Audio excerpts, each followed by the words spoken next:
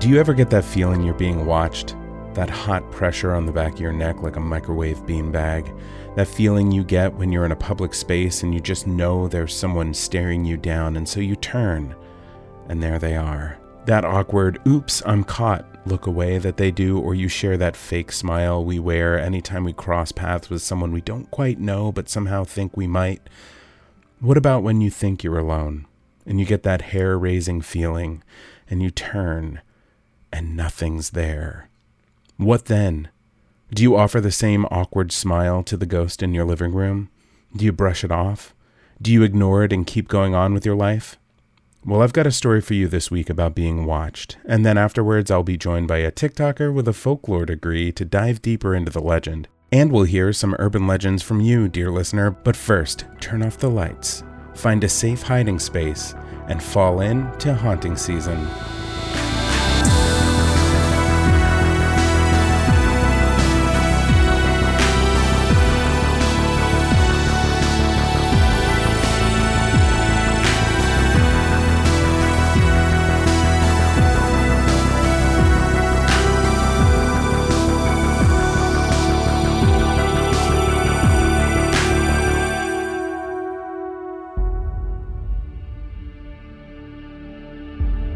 Backpacking was my bright idea. I never thought it would end this way. Most dads with a teenager just go camping. They drive out to a spot, set up a tent, fish on the lake, cook hot dog chili. But I grew up hearing my dad's stories about backpacking as a boy in the 70s, and I hold on to this deep regret of not ever going myself. In a time filled with so much technology, so much screen time, I do everything I can to send my kid outdoors to build valuable real-life skills. But Thomas would argue that today's real-life skills involve talking into a phone 24/7 on TikTok. The agreement for this trip was no cell phone, but I bought him a GoPro to talk into so he could at least come back with some content. I'm always looking for balance with Thomas. We recently moved to California, and right away I started making plans for an autumn backpacking trip through the Santa Lucia Mountains that would spit us out after a few days into Big Sur. Everybody talks about the beauty there, where the cliffs meet the ocean. I still hope to get there someday. The first day of our trip was mostly driving, followed by one final shower at the Budget Inn in El Camino Royale. When I checked in, the guy at the counter asked if we were experienced hikers. I guess our bright clothes from REI were easy to spot. And so I started to explain, and he smiled, an odd, hollow smile, and simply said, "Mind the Dark Watchers, then." Oh, we're not a ghost story kind of family. They don't care what kind of people you are. They'll be watching. You'll see them on the ridge, in the trees. Don't approach them. Avert your eyes. Stay on the trail and leave nothing but footprints. That night in the uncomfortable twin bed of the motel, I had a dream. It didn't make much sense at the time, but I stood on the surface of the moon, which shrank at a terribly quick rate. The darkness of the sky ate everything around me, but the sun was coming around. And as the moon got to about the size of a car, giant fingers came from behind and slid over the dusty surface between my legs. I did everything to maintain my balance, but I was being moved, lifted, the ground quaking beneath my feet. And then the fingers burst into a heatless flame as the giant's head came into view. The sun, a giant yellow fireball, cracking, breaking, perfect white, escaping in beams so bright that they felt as vacant as the dark void around us. I raised my arms up to shield my eyes from the intensity, an opening as if to speak, but without any sound. A wall of light and fire silently exploded past the moon, taking everything but my bones and a spattering of floating dust particles. Part of the deal with backpacking is getting an early start. A 5:30 breakfast at the 24-hour diner, one last sip of coffee, and then off to the visitors center at the trailhead to park, sign in, and head on our way. Once I logged our names, date, and time, the woman behind the counter asked a few more questions about our projected path and timeline. And when we finished, I realized Thomas was no longer standing with me.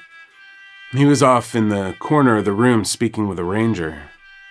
As I approached, I could hear the tail end of their conversation. "That doesn't sound like a very good gift," Thomas was saying. "Well, the greatest gift for those who dwell in nature is respect for the environment. The rocks are a sign, but an even better sign is putting out your fires, picking up your trash, and we like to say leaving nothing but footprints. Take nothing but memories." "And we're all set, buddy," I interjected with a brash whisper. "Well, fine talking with you, Thomas." "Yeah, you too." Thomas tossed his backpack on, clipping the belt as we walked out the door, the ranger still calling after us. "Remember, only footprints, and maybe a little gift." We hiked 10 solid miles that day, soaking in the sounds of birds and frogs and bugs. Being our first night on the trail, we set up camp early in a small clearing just off the path. "What was that ranger talking to you about, Thomas?" "Oh, that Dark Watcher stuff again." "Huh. It feels like they're really trying to force the whole urban legend thing." "I don't know. The ranger said they've seen them in these parts since like the 30s.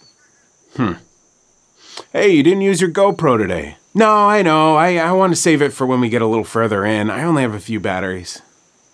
Having some time with Thomas to sit and talk was healing. We cooked up some dogs, hung by the fire till the sun set, and then as the forest started to come alive in the darkness, we shuffled off to Buffalo around 8:30. That night, I had the dream again. Only this time, Thomas was there. The moon, or the rock that we were standing on, was shrinking, and we were both trying to keep our balance. I knew the sun was coming, and I tried to shield Thomas. I tried to block him from the rays that would destroy us. The massive fingers slid around our shrinking platform, and I felt the head of the thing, the sun, blaring, sweltering, rising to meet us, tanning our skin. I shouted to Thomas that we had to jump into the abyss, into the nothingness. But no words came out, just a maddening silence. I waved, I pleaded, and I counted to 3 and jumped, turning in space as the blast from the sun god's face obliterated my child into particles of ash and bone as I drifted into the black void of space. I woke up before first light. Unwilling to go back to sleep, I stepped out of my tent to find Thomas sitting by the glowing remains of the fire pit.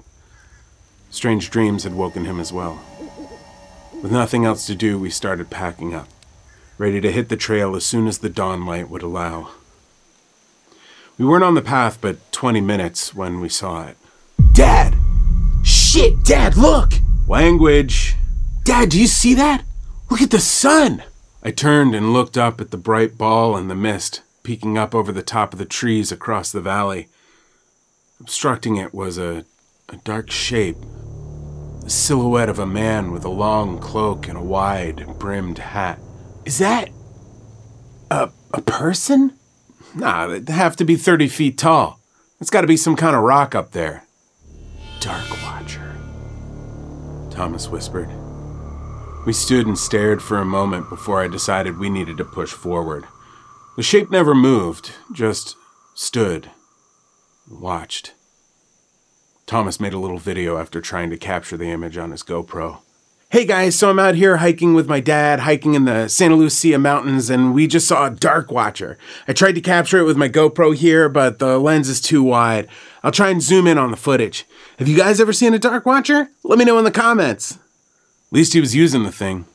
Thomas filmed little clips here and there throughout the day, which made me really happy. Chasing lizards, filming interesting angles of trees, and stacking rocks when we broke for lunch. "Hey, where'd you learn to do that?"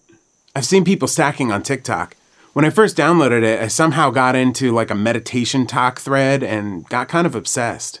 "That's incredible, Thomas. This is all about balance, Dad. The big one can stand on end because the smaller one evens out the lump on that side. It's going to be our gift.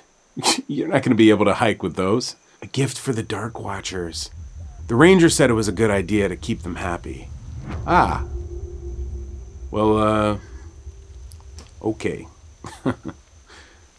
Hey, look, if my kid's happy stacking rocks for a shadow we thought looked cool, fine.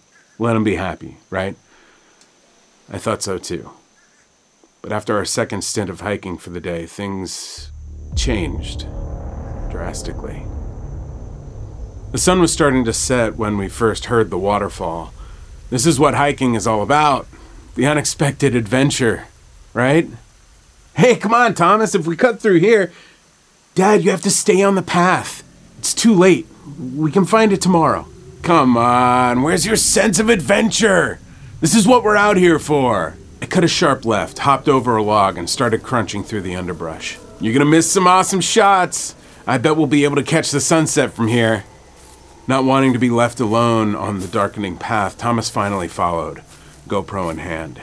Hey guys, the sun is setting and we should be setting up camp, but my dad heard the sound of a waterfall and we're gonna go check it out. I hope the Dark Watchers don't mind. We're off the path. Anything could happen. It didn't take long for the woods to fall dark, but with the edge in sight, we kept pushing forward. This is gonna be beautiful. I can see the clouds. Can you see them? They look like... Yeah, it looks like fire in the sky. Fire in the sky. These words stopped me cold. My dream. Was it a warning? We were about to walk out onto a cliffside at sunset with fire. Snooze you lose, Dad! Thomas cheered as he pushed past me. Let's hang back. I didn't think this through, buddy. We came this far. Let's go, old man. Thomas, don't run! I shouted after him, starting to run myself. It's just up here! Thomas, no! I watched as he broke out into the remaining daylight, standing at the roaring mouth of the pastel-painted waterfall. And as I joined him, we stood breathless at the edge of oblivion. The overwhelming power of the endless water cascading over the cliffside could only be described as a perpetual rocket launch, both in the sound and how it looked. Red and yellow fire replaced with the blue and white of the frigid water.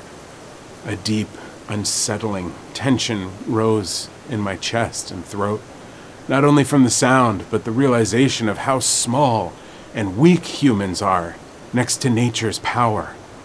The cliff wasn't the largest I've ever seen, but for someone who has a tough time with skyscrapers, this was high enough to set off the mental alarms. 50, maybe 60 feet high, enough to kill a person, or at least shatter their bones. But the height of the cliff wasn't what caused us to retreat, nor the waterfall itself. It was the dark, unmistakable shadows of the Watchers lining the adjacent cliffside. Dad, I couldn't speak. I grabbed Thomas by the shoulder and backed him into the cover of the trees. Grab the lanterns, we gotta get back to the path. But it was too late. We had let excitement take over, and it didn't take much time to realize. We were lost. The sun now fully set, the forest started to come alive with new sounds. Sounds you ignore when you're in the safety of a campsite, warm and cozy by the fire. Footsteps, wings flapping, sticks breaking. This once serene getaway turned into a noisy metropolis the moment the sun went down. And we were in over our heads. With our lanterns held high, we started walking when something sharp penetrated my kneecap, and I let out a shout that silenced the crickets, if only for a moment. Toppling rocks shook the underbrush with a thunderous pounding against the soft earth. I staggered, trying to catch my balance against another nearby rock, and sent it toppling as well, and it left me careening face first into a third. I could taste the iron in my blood gushing like the waterfall from my brow and the bridge of my nose. Thomas ran to my side, adding light from his lantern to the one that I had sent rolling a few feet in front, revealing the dozens of stacked rocks as far as the light could reach. Dad, your face! was the last thing I heard before the weight of my eyes took over and I slipped into the darkness of my mind. A blip is how I would explain it. Lost time.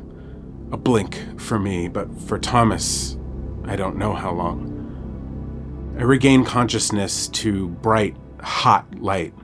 Not coming from above the trees, but from the ground around us. Thomas? Dad, I'm sorry. I don't know what happened. You were shivering, the temperature dropped, and I tried to make us a fire.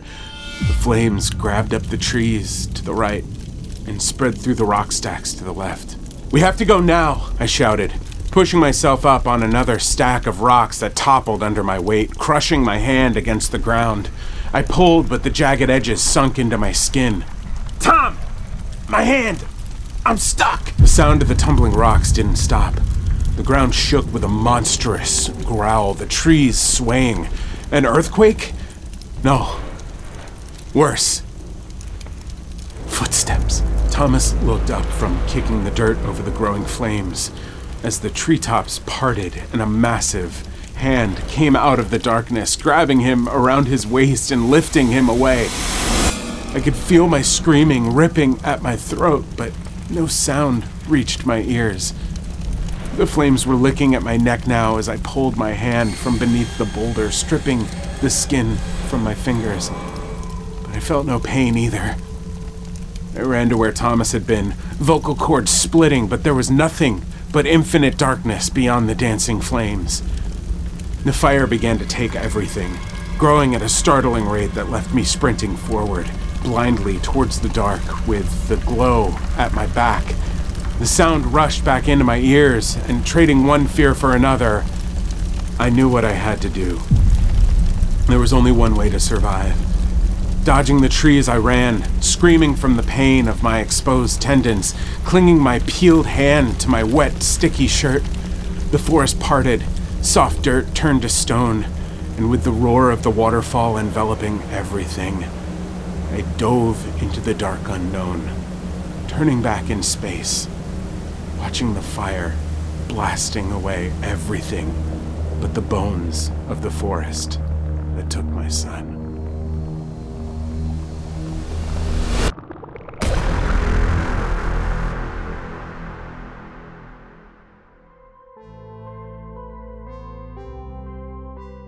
Today's episode is brought to you by Mixtape Massacre, the 1980s-styled slasher-killer board game. You can have up to 6 players, each one some sort of paranormal slasher monster-type creature with a cool origin story and a great character design. You take turns roaming the town, racking up kills, and collecting trophies like severed hands, teeth, and eyeballs to try and come out with the most kills or to be the last surviving. It takes about 15 minutes to learn and around 90 minutes to play with 6 people. You can check it out at hauntingseasonpod.com/mixtape, and if you want to buy the game, will offer you 10% off, which is more than 0% off, so why not? It's a cool game. Right now, it's my favorite game. You should at least check it out.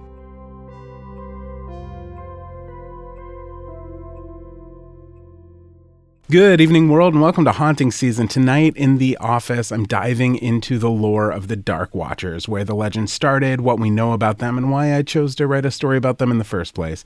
And to help me do that, I have a friend who's here who studied folklore at Indiana University and has an incredible TikTok presence where I get a lot of inspiration. Please welcome Aubrey, otherwise known as Folklore Facts on TikTok. Hi, Aubrey. Hi, thanks for having me. Yeah, I'm so excited you were down to do this. I'm such a fan of your stuff. I love your stories and your podcast. Thanks. I just love what you're doing on TikTok. Can you talk a little bit about what your page is like and how you got started doing it? I finished my major for folklore and ethnomusicology a year ago, and I wanted to still stay connected to folklore because I loved it so much. So I thought, why not do like little 1-minute videos on TikToks to tell stories, and it just kind of took off. So what's ethnomusicology? Am I saying that right? Yeah, ethnomusicology. It's the study of culture and music. When I was in the program, I was way more focused on folklore, but I do have a little bit of background on that. Well, I think what I love most about your content is because of who you are as a person, it offers this really nice balance of like innocence and humor with these dark legends and hauntings. So when I come across your content late at night, I'm kind of scared, but also like really comforted at the same time. It's kind of magic. I want to play a clip of one that you did on the Goatman of Maryland. It's one of my favorites. Let's talk about the Goatman of Bowie, Maryland. There are a lot of different origin stories for the Goatman of Maryland, but the most widely accepted one is probably my favorite. So the story goes that somewhere between the 1950s and 1970s, a scientist was experimenting on goats when he somehow got his blood cross-contaminated with the goat's blood. And this cross-contamination either created or morphed him into half man, half goat. You know, as one does. So being this angry half goat, half man that he is, he decides to grab an axe and start terrorizing and eating humans. And to this day, people say they still see him around the forests of Bowie, Maryland. They say that he's about 6 to 7 feet tall and he stands on his hind legs. There's a specific instance in 1971 where a dog went missing and was later found dead, and that night when people went to search for the dog, they said they saw Goatman. And many heard his goat scream that night. Should I do more? And now your page has been growing since I first started watching you. You're currently getting like thousands of views per video. You have almost 25,000 people following and get sometimes up to 30 comments on a post. Were you expecting this at all when you started? No. So I think I blew up with a haunted painting called the Rain Woman. It was like overnight. One day I woke up to like thousands of likes and stuff, and I was like, oh my gosh, people actually watch this. This is great. And it was just really affirming to know that people were as excited about these stories and about hearing all of this and learning this as I was. It felt like I found like a great community, which I just was not expecting. How do you manage with all of the stuff going on now? I feel like a lot of people might be like stressed or like it seems like work, but I'm always like, yes, I'm learning stories from other people too. So it's great. It's like what I started out to study, and I don't know. It's just very fulfilling. Yeah, it's not every day you get to like continue what you did in college. I went to school for acting, and haunting season's like the closest thing I've ever gotten to acting. And it's kind of interesting that it's happening now. I'm 36 and have just started this channel back up last October. And it's just funny because for so many years I was going on a completely opposite direction, and then here I am performing again. So do you have any plans for the future as far as folklore and TikTok and all that stuff? I've always known that my goal is to go to graduate school because I'd love to work in academia and teach folklore. It's just to be able to spread stories and to learn more about them and what they mean is just a huge, huge deal for me. So it's just, I guess for now, sticking through academia. But again, like, I didn't think that this would grow. So now I'm starting to look at, well, where can I branch out? I'm also like doing segments on another podcast called Foggy Jack. And I've been asked about like YouTube and my own. So I guess I never thought this was an avenue for me, but now it is. So I kind of looking at it different now. Yeah, I would strongly encourage you to keep going because I love what you're doing. And there is something that's like deep in our core about telling stories, especially stories that have been told over and over, like folklore. We've even done some of the same stories on our 2 TikToks. Yeah. They're different because of who's telling it and who you heard it from. And I love that. Exactly. So that's part of like what got me into writing as well, is the idea of like creating stories like this that maybe could be turned into legend. Someone could say, oh, I heard this story, and they'd start to retell it. I've only just started doing this Office segment. I call it The Office because my wife and I always put on The Office after a scary movie to kind of like palate cleanse a little bit. Yes. I do the same thing. Excellent. Yeah. That show is just like, it's perfect for so many different things. I started this segment as a way to decompress. And when I did start it, it was after a submitted story, a story that I didn't write. And so this is a little bit awkward for me because I did write this story, and then now the two of us are going to talk about it, but it's going to launch into a much larger conversation about the Dark Watchers.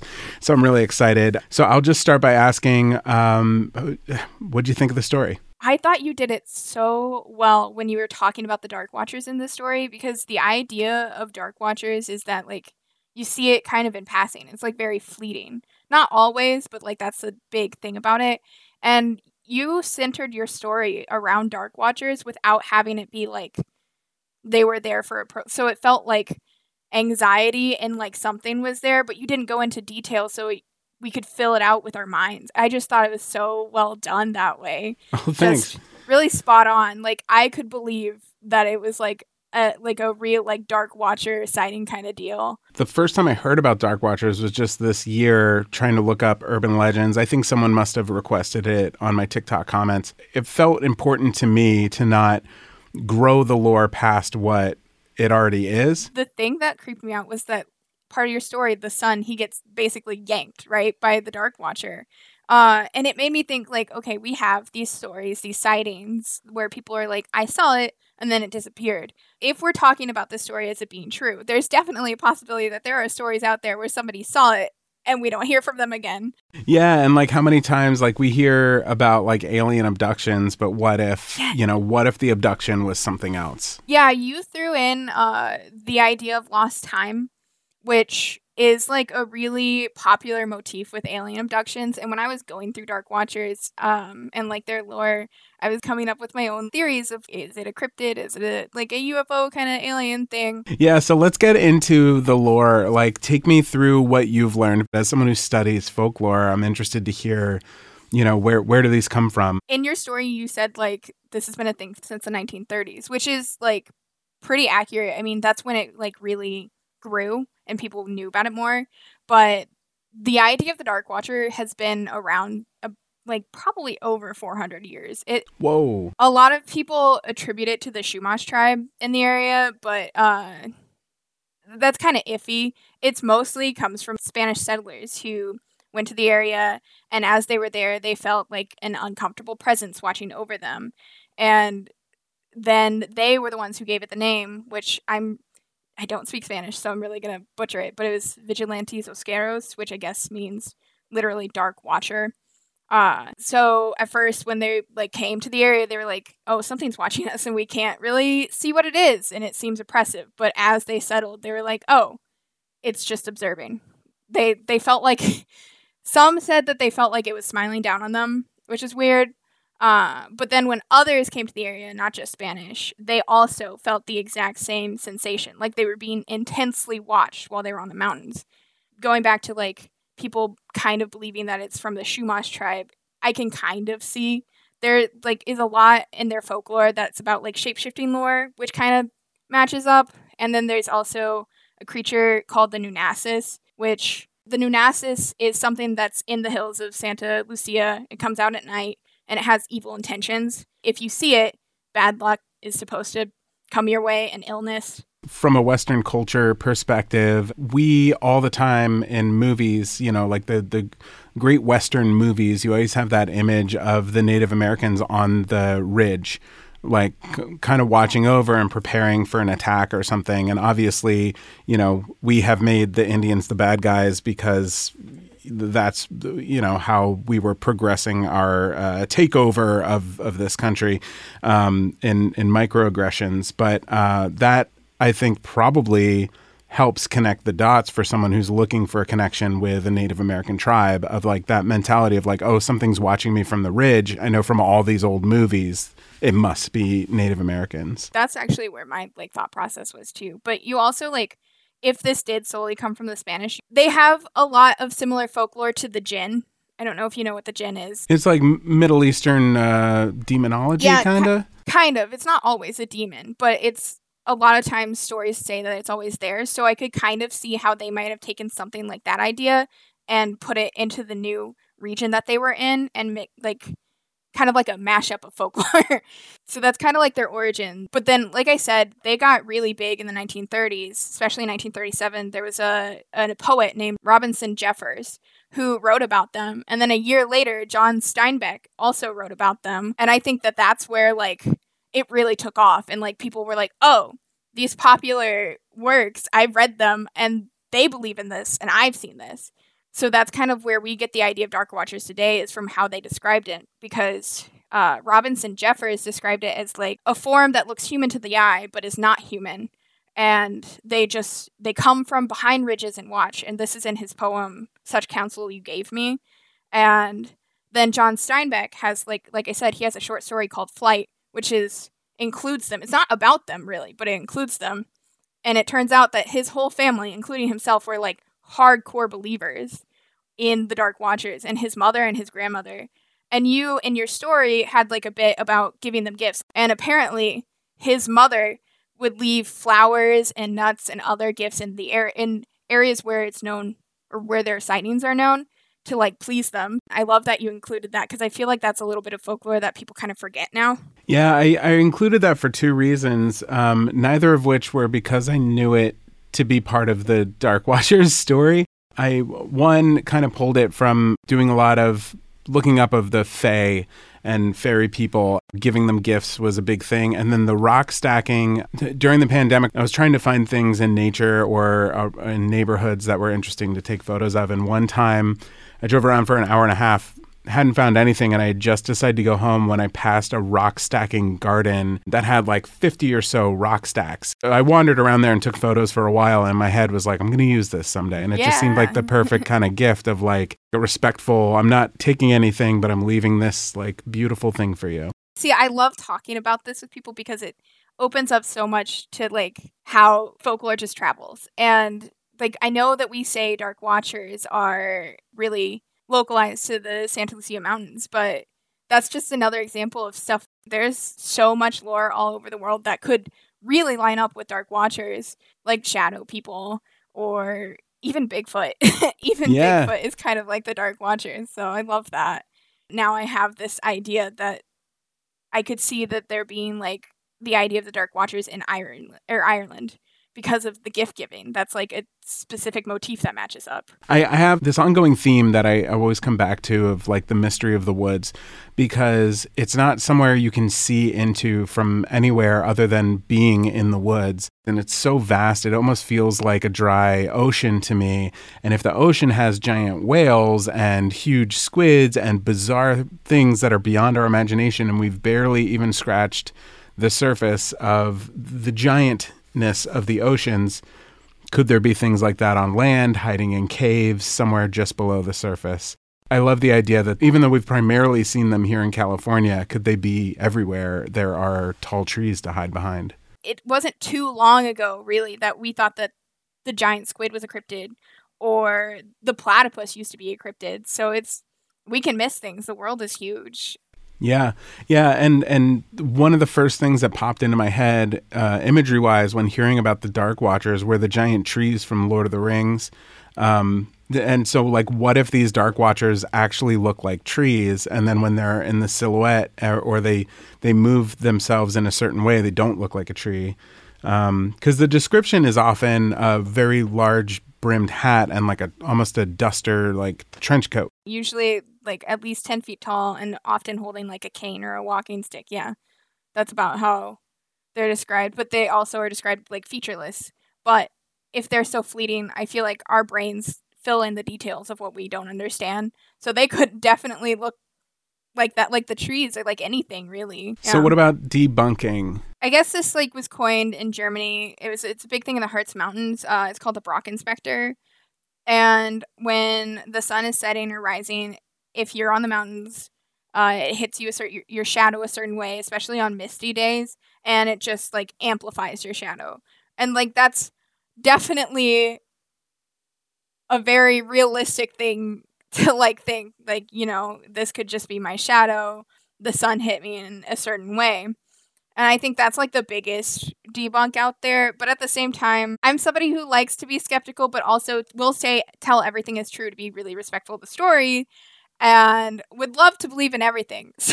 So my counter argument is that I feel like I would know if my shadow is moving the same way as me, or if I'm wearing a cloak, a hat, and holding the cane or not. You know, like I think I'd know if I was like wearing a cloak and a hat. And at the same time, like, a lot of people are like, I looked at it, and when I looked at it, it disappeared before my eyes. I'm pretty sure the sun doesn't move fast enough for a shadow to just, like, snap out, you know? And also, I've heard a lot of stories that there are more than one at a time. Like, in 2011, there was a man who was going out of a nearby Air Force base, and when he was flying over the mountains, he saw at least 7 of them. And I just don't know how a shadow can be that widely Yeah. produced. I just love how completely mysterious they are. In Scotland, with the Ben McDewey Mountain, they have the Grey Man, which sounds very similar to it. And then Also sounds very Scottish. yeah, It's yeah. the Grey Man. He's described very similar. He comes through the mist. He stands on peaks of the mountains. You can feel like you're being watched. When I think of the Dark Watchers, I also, for some reason, immediately thought of Momo, the Missouri Monster, because he's something that used to go, because I guess there aren't very many sightings of him anymore, used to go throughout the mountain areas there, and he is described to be like dark silhouetted and about like 10 feet tall, just like the Dark Watchers, and like people have seen him in passing, but when they look back, he's gone. So I feel like Dark Watchers are more plausible because you can see something like them everywhere. Here's my personal theory on it is, you know how there are spectrums that we cannot see, and therefore there could be other dimensions of visibility, of presence that are beyond what we're capable of seeing on a normal basis. Well, if there are particular intensities like the sun, for example, at certain parts of the day, maybe that helps kind of link these together. Maybe the way that the sun hits the inside of your eyes could cause something to be seen differently. I love all these stories of things that are seen in the corner of your eye, but you turn to look at them and they're not there anymore. And all of that, to me, yes, it could be just a floater in your eye that you don't notice. But I'm also very aware, like you said, I'm very aware of when something like that is happening with my sight. I'm very aware of the clothing that I'm wearing and the shadow that I'm projecting. So for me, it's like, oh, is that kind of a tear in the matter around us that allows us to see a little bit differently? Am I maybe picking up on something that like a cat could possibly pick up on that I don't? I hear stories all the time. I was just listening to the Scream Kings podcast, and they were interviewing a woman with a haunting in her house in New Orleans. And one of the key identifiers at the very beginning was her cat, who hates water like normal cats, jumped into the shower and climbed the inside of the shower curtain to the ceiling and started attacking something she couldn't see on the ceiling. And it's never reacted that way to bugs or anything else. And they were saying cats see differently than we do. It's thought that like cats can perhaps see spirits. So anyway, my theory is that maybe Dark Watchers and some of these other like shadow people are just beyond our spectral vision, and that certain elements of nature might be able to skew that a little bit and open it up. I feel like this reminds me of back to like Chumash tribe folklore. The Nunasis, I believe, is said to be like something that was not quite in our world but crossed over at night, and that's kind of like what made me think of that, like that lines up with that like idea too. So this brings me to our one big question of the week. And right before we do that, I'm going to just play a little ad from one of our sponsors.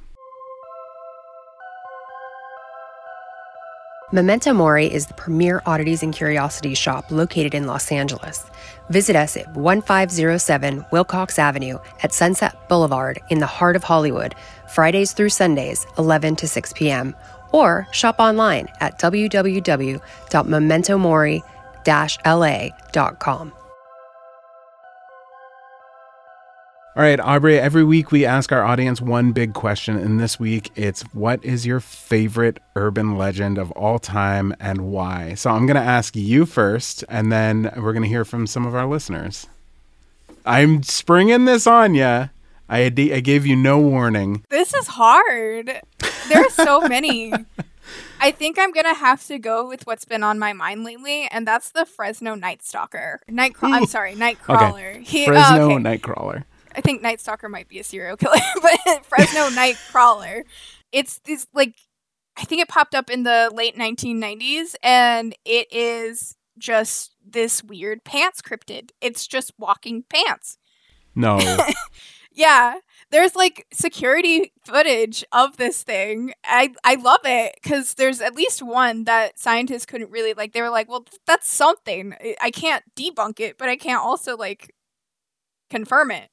And you think that it's just local to Fresno, but even here in Indiana University, they have a ghost story like that, which makes me think, it's not a ghost, it's a cryptid. It's these walking pants cryptids everywhere. Pants of Fresno. Yeah. It's been on my mind. I'm gonna have to go with that one. That's my favorite. Wow, urban that legend is right a grand slam of an answer. I was not expecting that. Have you seen the movie Slacks? No. Okay, so someone just turned me on to this, and I recently watched it, and it's amazing. Even if you're not a horror movie fan, like, you can make it through Slacks. It's SLAXX. It's the story of haunted pants in like the premier fashion shop of the mall. So it's like the Urban Outfitters almost of stores, and everyone's really hoity-toity. And we're following the story of a young girl who just doesn't quite fit in, but she's somehow got the job of her dreams working for this company, and she finds out that the company isn't all it's cracked up to be. On the same night that they're having a lockdown to reboot the store for the new fashion, which is the same night that a popular YouTuber is coming to do an exclusive unveiling of the new pants, and the pants are on the loose, killing everyone. It is exactly what you're talking about, but probably a lot more violent. I'll have to watch that now. Yeah. That's great.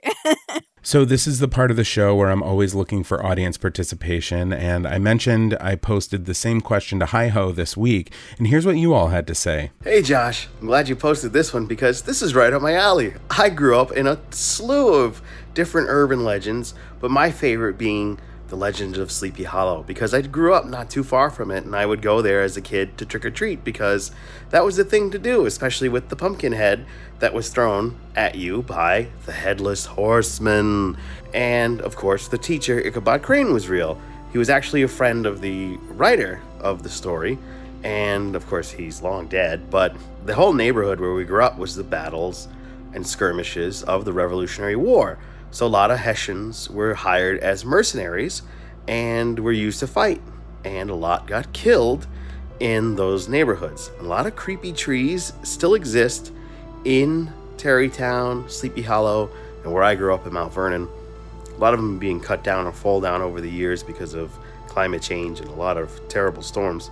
But I just love this story because it's where I grew up, and the old homes and the old roads are super windy that lead to kind of nowhere. There's a lot of dead ends, and it always made me wonder if I went there late at night, would it ever happen to me? Would I see the Headless Horseman? And I did go over there late at night, and I didn't see the Headless Horseman, but what I did see is a giant shadow peering over the water that was over there.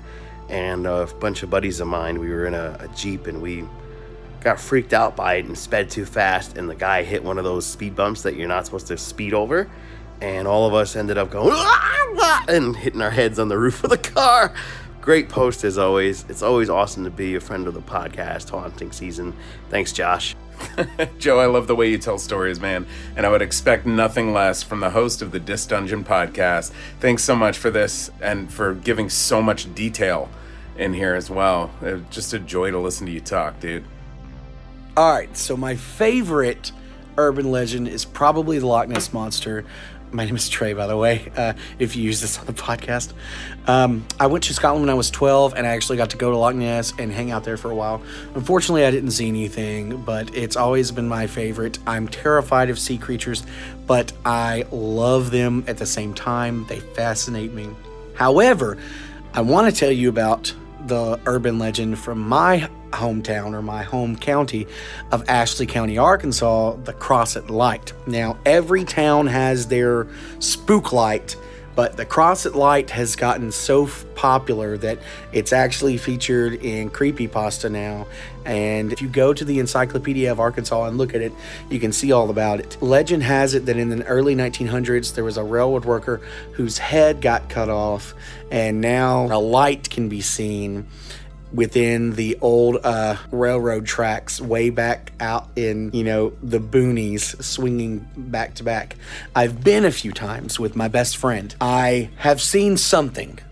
Don't know what it was. Some people think that it's just like a ball of gas. Some people think it's aliens. Some people think it's the spirit of the railroad worker. But I've seen it a few times. My friend, he used to like to trick people into coming out there and scaring them himself.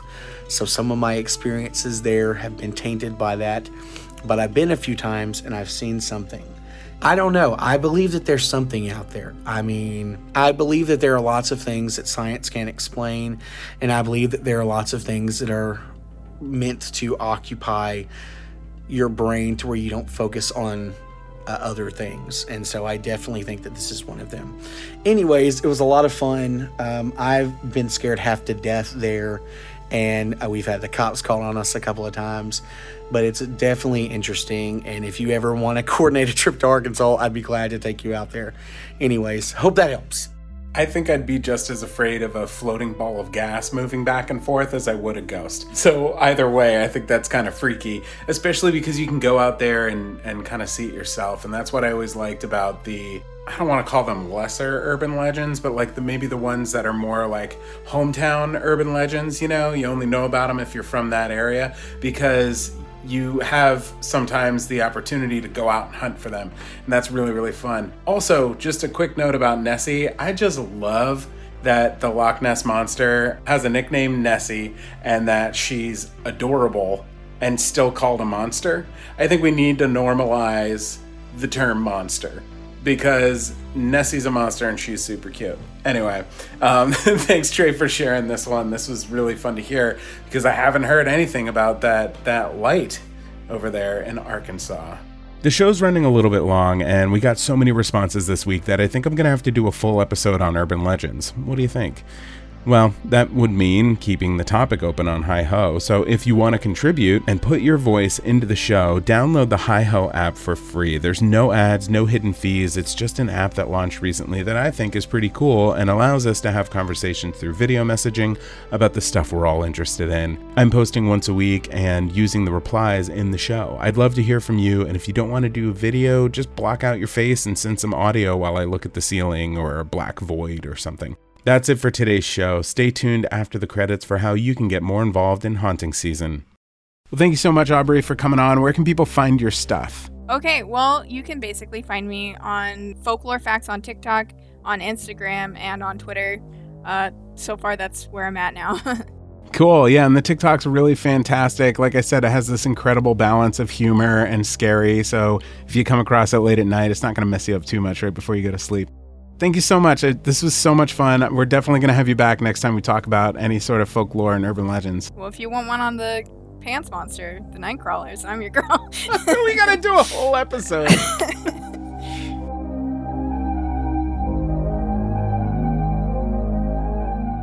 Haunting Season is written and created by Joshua Sterling Bragg and is a joint production of Matt Gielen and Believe Limited. Thank you to our very special guest, Aubrey. You can find her by searching the username Folklore Facts on TikTok. This episode was executive produced by Matt Gielen, Ryan Gielen, and Patrick James Lynch, with creative support from Cody Dugan, Jessica Richmond, Mel Forrest, and my wife, Courtney Barber. Haunting Season's editor is Colby Crow, and she uses music for the show made by North Innsbruck. You can find different content from Haunting Season on all of our platforms. YouTube has Scary Stories, Instagram has the spooky photos and updates, TikTok has more movie reviews, urban legends, haunts, and lore, and we're now on the app Hi-Ho, where you can contribute to the podcast with your voice and your video to hop into the conversation yourself and get personal replies from Josh as well. Have something to send to Josh yourself? Well, we've got a P.O. box now. Send anything cursed, weird, horror-related, or just a nice note to brighten his day. P.O. Box 9681, Glendale, California, 91226. Thanks for listening, friends, and remember, we're more likely to survive if we stick together. I'll see you next time.